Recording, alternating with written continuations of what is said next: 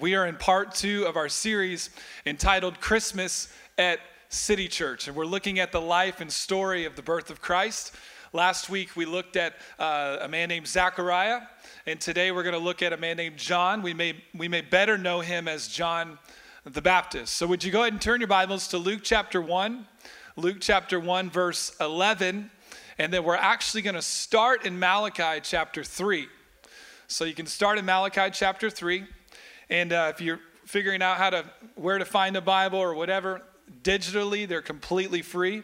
You can download the app YouVersion, and you can find reading plans and all types of stuff. There's hundreds of, maybe not hundreds, but dozens of illustrations and translations that you can use. And so if you don't have that app, you should download it. But would you open up your app there, click the button, or turn the page, whichever, whether you got a Bible or an app. It's a Luke chapter 1, and then we're going to start in Malachi chapter 3. And I want to spend just a few minutes here setting up the context for the scriptures that we're going to look at today.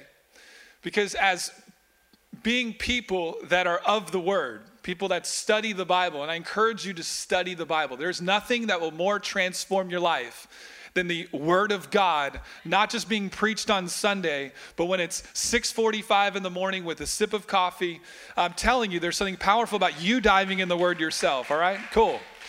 And anyway, there you go. I'm off my soapbox there. Read your Bible. Let it read you. And context is important as we open up Scripture. Now, let me tell you why context is so important. Let me give you an illustration. If we hung out today and I used the words, I said, hey, I want to buy you this house. All right? I want to buy you this house. Context becomes very important, doesn't it? Right? Because if we are in the doll section of Toys R Us, that's one thing. If we're in the neighborhood across the street, that's a whole same words, just context is different. All of a sudden, the words become a lot more powerful because of the context it's in. I think a lot of times we may know the narrative of the birth of Christ, but maybe we don't quite know the context and the power that comes in it. And so I encourage everybody here, whether you're a small group leader, parent, you just want to maybe learn how to tell this story of the birth of Christ a little bit better. I'm going to help you today, and I just want to walk through a little bit of context. In fact, I want to start at the very beginning, all right? In the beginning, there is God. God is real. This isn't a fictitious thing. We're not just doing this. This isn't a social club. God is real. And he created humanity. He created you. He created me. And he created us with a purpose, not with a lack of purpose, but with a purpose, with intention. And he created us to first worship him, to serve him, to obey him, to follow his ways. Man and humanity have not done that. In fact, we have decided to worship ourselves. We not only see it in the landscape of Scripture, but we see it in the mirror when we wake up in the morning, don't we? The truth is, we don't naturally do and follow God's ways. We naturally do and follow our own ways. That is called sin. And sin separates us from God's righteousness. It separates us from God himself. And it also mars our relationships with one another. If we pulled sin out of the planet would be perfect. I told my wife the other day, I said, if sin was out of our marriage is perfect. And she, no joke, she said, our marriage is perfect. Like, that's amazing. I'm going to use that on Sunday. That's great. Thank you for that. But if we pulled sin out, there would be no decay, there would be no more injustice, there would be no disease, there would be no cancer, there would be no nothing. But as a result, we live in a sinful culture. We live in sin, right? And so that separates us from God. It jacks up our relationships. It's challenging for us. And in the Old Testament, God would send prophets. In fact, there's an Old Testament and there's a New Testament. There's an Old Testament that testifies of the Old Covenant. There's a New Testament that testifies of the New Covenant. The Old Covenant was a covenant of law. The New Covenant is a covenant of grace because of Jesus, our Savior, right? So in the Old Testament, stay with me. Y'all with me? In the Old Testament, there are like a lot of prophets. In fact, there's quite a few books that are named after the prophet that seem to speak in those books. And God would use prophets. Who are prophets? They are people that are anointed and appointed by God to speak forth the word of God, okay? He would use a prophet to speak to God's people, to tell them to turn towards God, to repent of their sin, of their living for themselves, and turn back to God. And so what you would see in the Old Testament is that God's people would sin. He would send a prophet. They would turn from their sin. And then after a while, they would end up going back into their sin, and God would send another prophet. And that is the cycle that we see over and over and over again in the Old Testament. If we're honest, that's the cycle we see in ourselves, right? We have these seasons where we hear a word, whether it's in the scripture or through a sermon or something, and so we turn. We turn towards God. And thank God, through Jesus, he's broken that cycle, by the way. We may still be in it, but the punishment of it is gone, all right, because of Jesus. Can we give a clap for that? I know that that's a good place to clap. Thank God for that. Doesn't mean we need to go through the cycle again, but it means that those penalties for that cycle have been broken once and for all. Tell it to Alicia, it is finished. Happy Easter, everybody. Powerful. And so, I'm bringing you to Malachi because this is arguably the last words that are spoken in the Old Testament, all right? You there? Yeah. Cool, I'm reading either way. Malachi chapter 3, verse 1 says this: I will send my messenger who will prepare the way before me. Then suddenly the Lord you are seeking will come to his temple, the messenger of the covenant, whom you desire will come, says the Lord Almighty. In other words, you need a Savior. You're looking for a Messiah, and the Messiah is going to come, but first there's going to be a messenger that seems to prepare the way for the Messiah, all right? Now skip down, or flip over to the next chapter, Malachi chapter 4. We're going to read the last two verses in the Old Testament. He says, he prophesies, see, I will send the prophet Elijah to you before the great and dreadful day of the Lord comes. He will turn the hearts of the parents to their children and the hearts of the children to their parents, or else I will come and strike the land with total destruction. And Malachi closes the Old Testament. Does anybody know what the first book is in the New Testament? Matthew, right? Did you know the page between Malachi and Matthew represents 400 years that God seems silent with his people? Now, what happened during these 400 years? Just context is important, okay? What happened during these 400 years is that, first of all, God seems to go silent, all right? We don't hear from him. He seems to take his hand off of his people. He seems to you don't want God's hand coming off of you, by the way. His favor, his blessing, etc., seems to come off because they find themselves being overruled by other nations. And this happens for 400 years, y'all. That's a long time. That's longer than our country has been a nation. So get this. Let's just get the context for a second. God's people are in sin, and they seem to stay in rebellion. As a result of this sin, God takes his hand of blessing off of them. Now they are in a different culture that God never called them to be in. And they're starting to raise babies after raise babies after raise babies in a culture and a language that God never called them to be in. And what's interesting is that God's people are starting to get used to it. I think they might even argue that they actually think this is the best it will ever be. And all this while, they are in need of a Savior. Can we relate? Can we not relate in our own country, in our own nation, our own culture, that we are now raising babies in ways that God never intended us to raise babies? That our children are learning from their parents. We have a fatherless generation that's now raising the next fatherless generation. Never necessarily what God intended to be.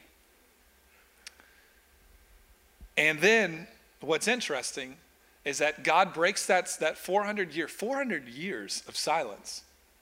And he does it through a man, a boy by that name of John the Baptist. So now let's read Luke chapter 1. And by the way, John's name means the Lord is gracious.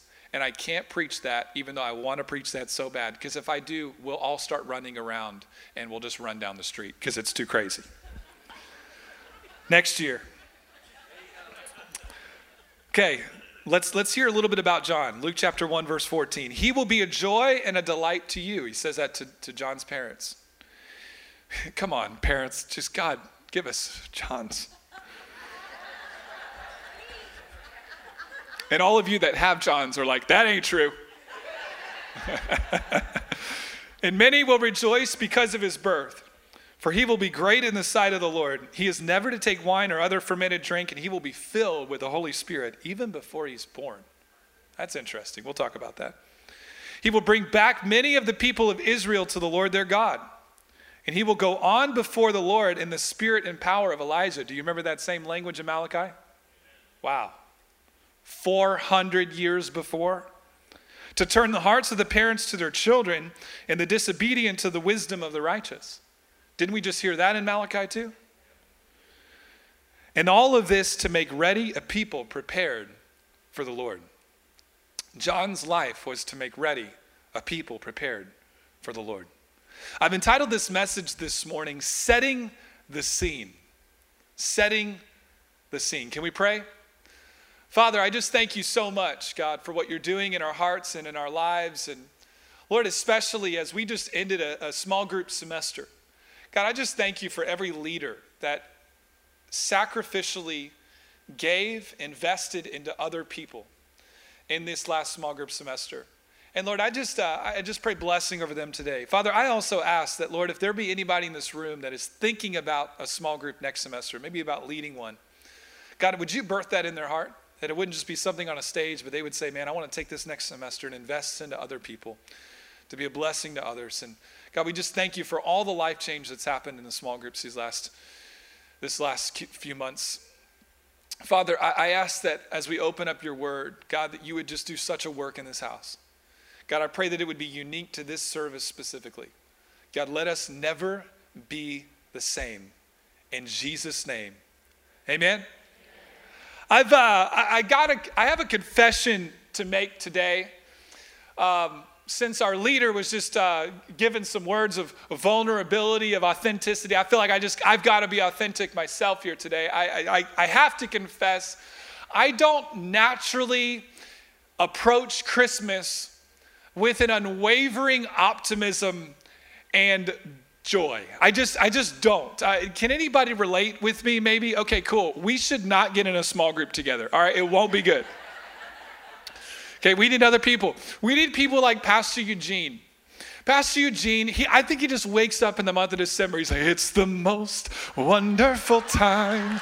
Good morning, Glenn. Good to see you. Love being at City Church, living the dream, right? I mean, he loves it, you know, and sometimes I just wake up and I'm like, man, I'm just kind of mad at you because you're just so happy right now, you know?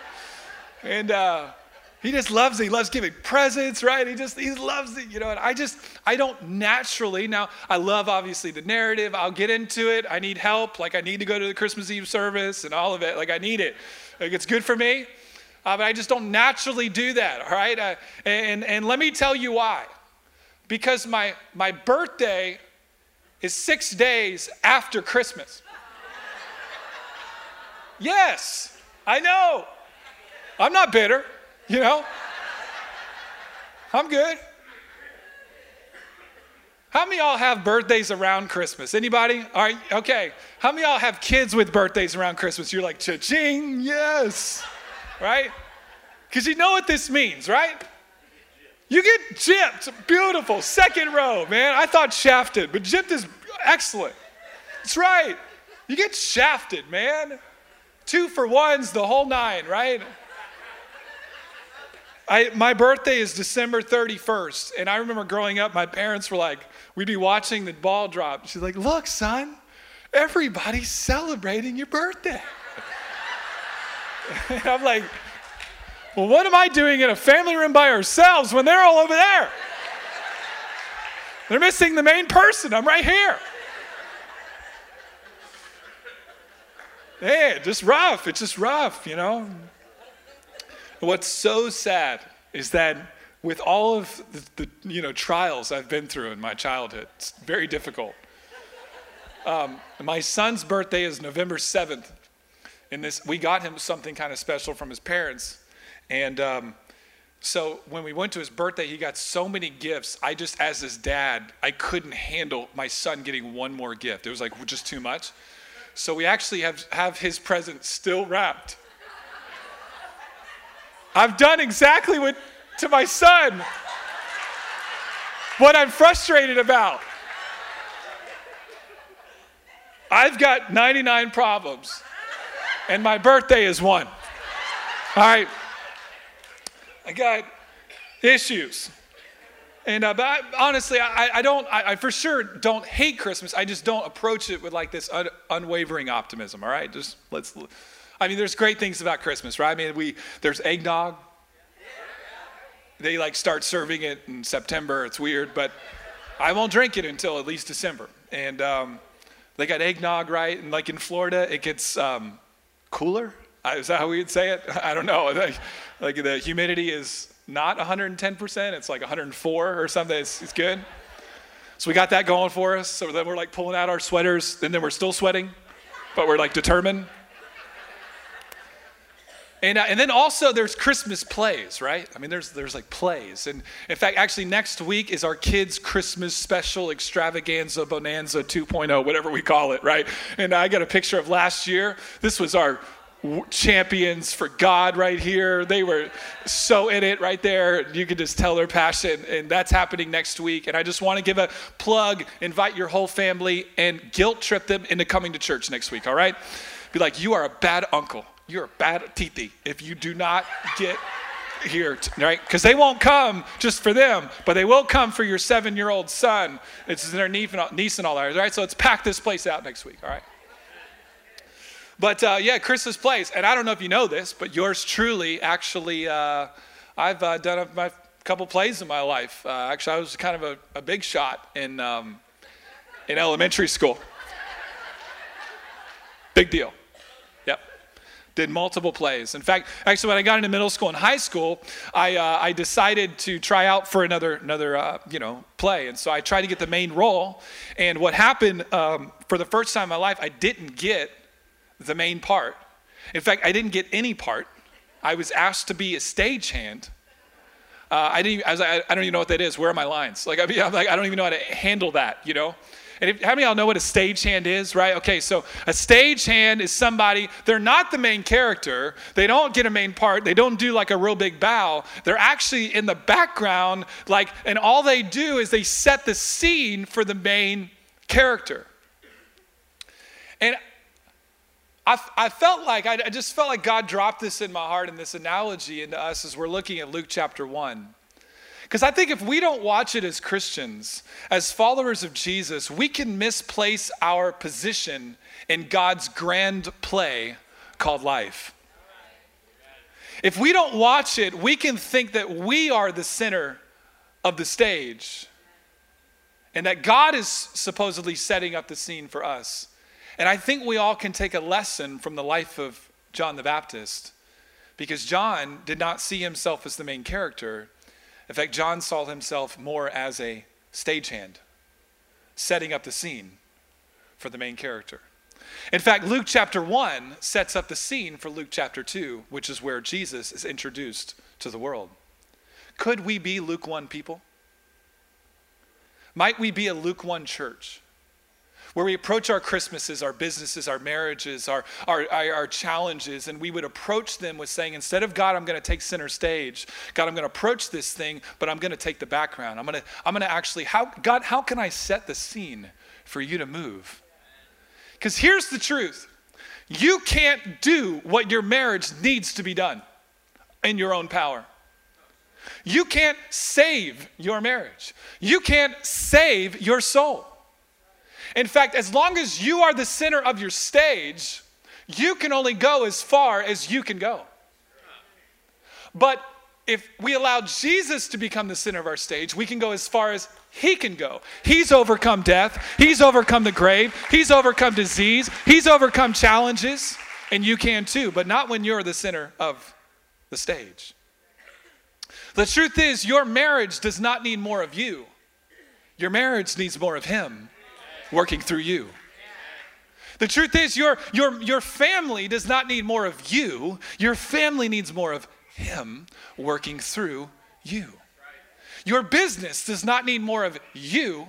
Your coworkers need to see more of him working through you.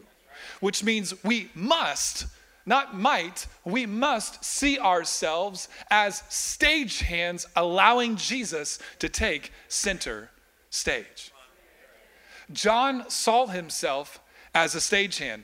And listen to what, you don't have to turn there. You can stay at Luke chapter 1. We'll put it up on the screen. But look at what Luke 7:28 says. Jesus says this about John. He says, I tell you, among those born of women, there is no one greater than John. In other words, Jesus thought very highly of John the Baptist. Now, let's flip over. Let me give you another passage here. Luke chapter 3, verse 16. Look how John thinks of himself. All right? They're asking him, there are people around asking John about baptism. And this is what he says. He says, I baptize you with water, but one who is more powerful than I will come, the straps of whose sandals I am not worthy to untie. He will baptize you with the Holy Spirit and of fire. In other words, John is saying, I can't even wear his shoes. He's so much greater than me. And if you're not sure whether John actually saw himself as a stagehand, I don't think there's a more clear picture of that than in John chapter 3, verse 30. Can we put it up on the screen? He says, he, being Jesus, must become greater, and I must become less. In other words, John seemed to dedicate his life where he was, for the rest of his days, he simply wants to get more out of the way, less at the center, and letting Jesus be the center of it all. I want to give you just a few thoughts today from this text in Luke chapter 1, verse 14. First of all, if you're taking down any notes, John was full of the Holy Spirit. We see this in verse 15. What's amazing and miraculous about this story is that he was full of the Holy Spirit before he was even born. Now let me be clear. You are not full of the Holy Spirit before you're born. You're full of something. But you ain't full of the Holy Spirit before you're born. This was uncanny. This was divine. This was miraculous. Here's the point. We need the Holy Spirit in our lives. Let me make that even more personal. You need more of the Holy Spirit in your life. We do not need less of the Holy Spirit. We need more of the Holy Spirit. Paul says, let's eagerly desire those spiritual gifts. Let's long for them. Let's desire this walk with the Holy Spirit. You say, well, how do I receive? How do I get more of the Holy Spirit? It is not complicated. It's as simple as coming to Christ. You simply ask Jesus to fill you with his Holy Spirit. It's not, we receive his Holy Spirit the same way that we receive salvation. And you know what? Paul would even go on to say that we would be refilled with the Holy Spirit. In other words, it's not just enough to receive the Holy Spirit once, but on a daily basis. This is why spending time with Jesus and in his presence is not just needed on Sunday, it's needed every single day of the week. Because as long as you're on the stage, you can't quite do what God's calling you to do. And listen, your marriage doesn't need just to get better. You can go find self-help books to do that. You need a transformation in your life. And I want to challenge you today as one of the pastors here. Go after God. You need a spiritual transformation in your life. And if you haven't thought that way in a while, I encourage you, I implore you today to go deeper with the things of God. We don't need less of God, we need more of him. We don't need less passion on Sunday morning. We need more passion towards God and what he's doing and who he is in our lives. We need more of his Holy Spirit. So I encourage you today, let's approach the Holy Spirit with vigor. Secondly, John is never to take wine or fermented drinks. Now, I wanted to talk about this just for 60 seconds because this may be the most misunderstood part of this text. So I figured I would explain it, give my take on it at least. This phrase is very similar to the Nazirite vow we see in Numbers chapter 6. And in the Nazirite vow in Numbers 6, it's not only that you don't take fermented drinks, it's like you don't cut your hair. There's a bunch of things. And basically the idea is that God has something special on you, and you need to consecrate yourself. The word is consecrate. You set yourself, you devote, you guard, you cherish this devotion to God. Now, you may be asking, so in order to be a John the Baptist, are you saying that I need to not drink wine and fermented drinks? Technically, the answer to that question is no. But spiritually, yes. Let me explain. Here's my take on this passage. Jesus has anointed John with a special anointing and grace of God.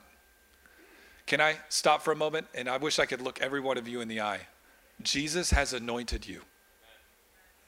He has favored you. You are anointed by God. He's got a purpose and a plan that you can't even imagine. And I think the expectation here was that John would guard, would honor, would cherish this filling of the Holy Spirit in his life. So do you need to technically either drink fermented drink or not? No, but spiritually, yes. And here's what I mean by this. You can't earn God's favor. You can't earn God's grace, but you should honor God's grace. We should guard his presence. We should be, right?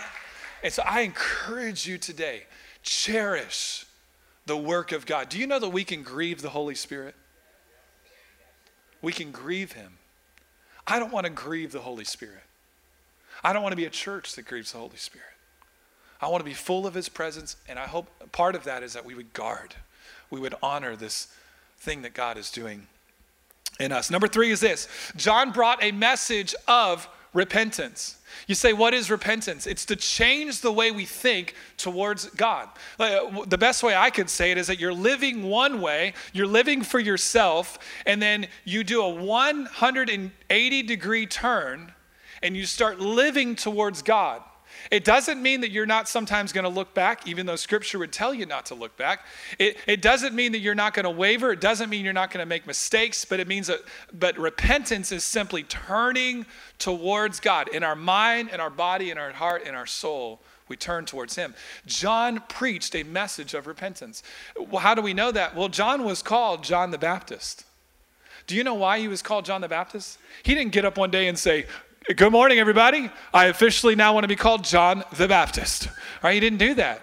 What happened is that he was baptizing so many people that he got this nickname, John the Baptist. You know what was happening? You know what baptism is? It's an outward symbol of an inward decision. And he was living his life in a way that people around him started changing their thinking about God. How powerful is that? The way he approached his life, people just got around him and they felt the need to publicly profess and confess their sin before God. And I want to tell you just a little quick announcement. Next week, we're having our final baptism of 2017. And I encourage you with everything in me, don't let the ball drop and go into 2018 if you have not made that decision to put Jesus the Lord of your life. And if you have made that decision in your heart, find a connection card. You can fill out one of these, drop it in the offering bucket.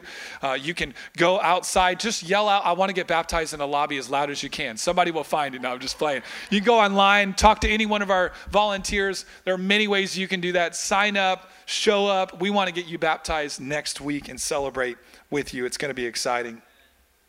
We see more of this repentance thing when we see even the words of he goes in the spirit of Elijah. He's going to turn the hearts of parents towards children and children towards parents. That's the language of repentance.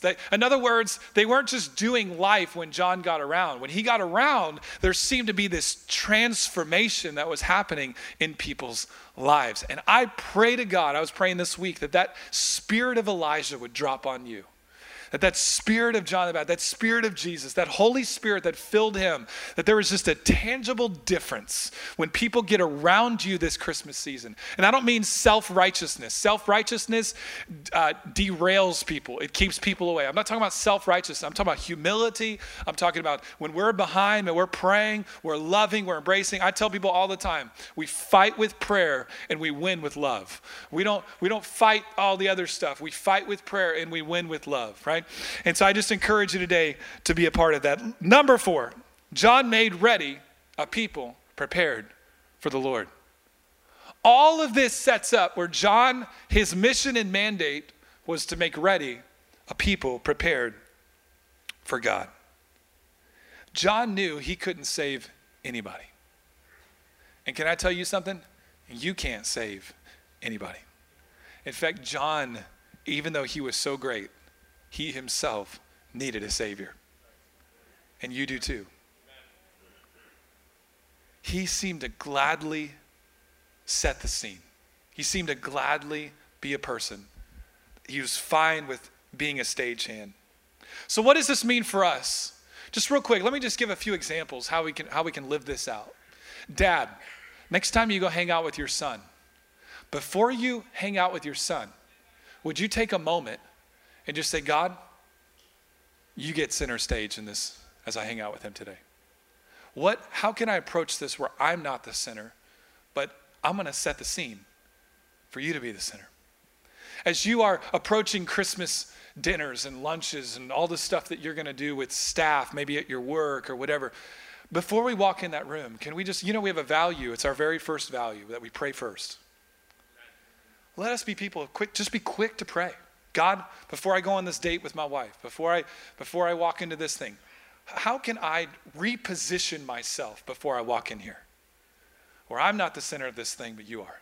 Listen, it doesn't mean you're not going to talk. It doesn't mean they're not going to think you're funny. It doesn't mean that you're not going to stop being you, but you know in deep in your heart and your spirit, okay, I might be telling a joke right now. This might be funny. I might be telling a story about me, but the truth is I'm doing everything I can to set the scene for him in our lives. So what does this mean? It simply means this, that we would take our stage. I mean, everything on your stage, your finances, your health, your ambitions, your dreams, your agenda, your relationships, your job, your influence. I mean, we would take it all. We would take our stage and we would gladly go ahead and walk away from being the center. And we simply say, God, you get center stage with everything that I am and everything that I want to hope to become. And I gladly take the background. Yeah, I can play the background. Yeah, I can play the background. 'Cause I know sometimes I get in the way. So won't you take lead, hey. So won't you take lead, hey. So I can play the background, and you can take the lead. Yo, it's evident you run this show, so let me back down. You can take that leading role, and I'll play the background. I mess up all my cues, I mess up all my lines. I'm sticking to the script, but I'm reading all your signs. I don't need no labor lights, I don't need no starter role. And why get a whole world if I'm gonna lose my soul? And then my words ain't living up to what your living word. I can't endure this life without your wisdom being heard. So word, so every dancer is a pop star, and we all have a background, but mine's a rock star. Yeah, so if you need me, I'll be stage right. Praying this whole wide world, go embrace the stage fright. Let me go and fall back, stop giving my suggestions, 'cause when I follow my obsessions, I end up confessing that I don't own possessions, and I trail on who we are, a trail of stardust leading to a superstar. Hey, so I can play the background. Yeah, I can play the background. 'Cause I know sometimes I get in the way. So won't you take lead, hey. So won't you take lead, hey. So I can play the background, and you can take the lead.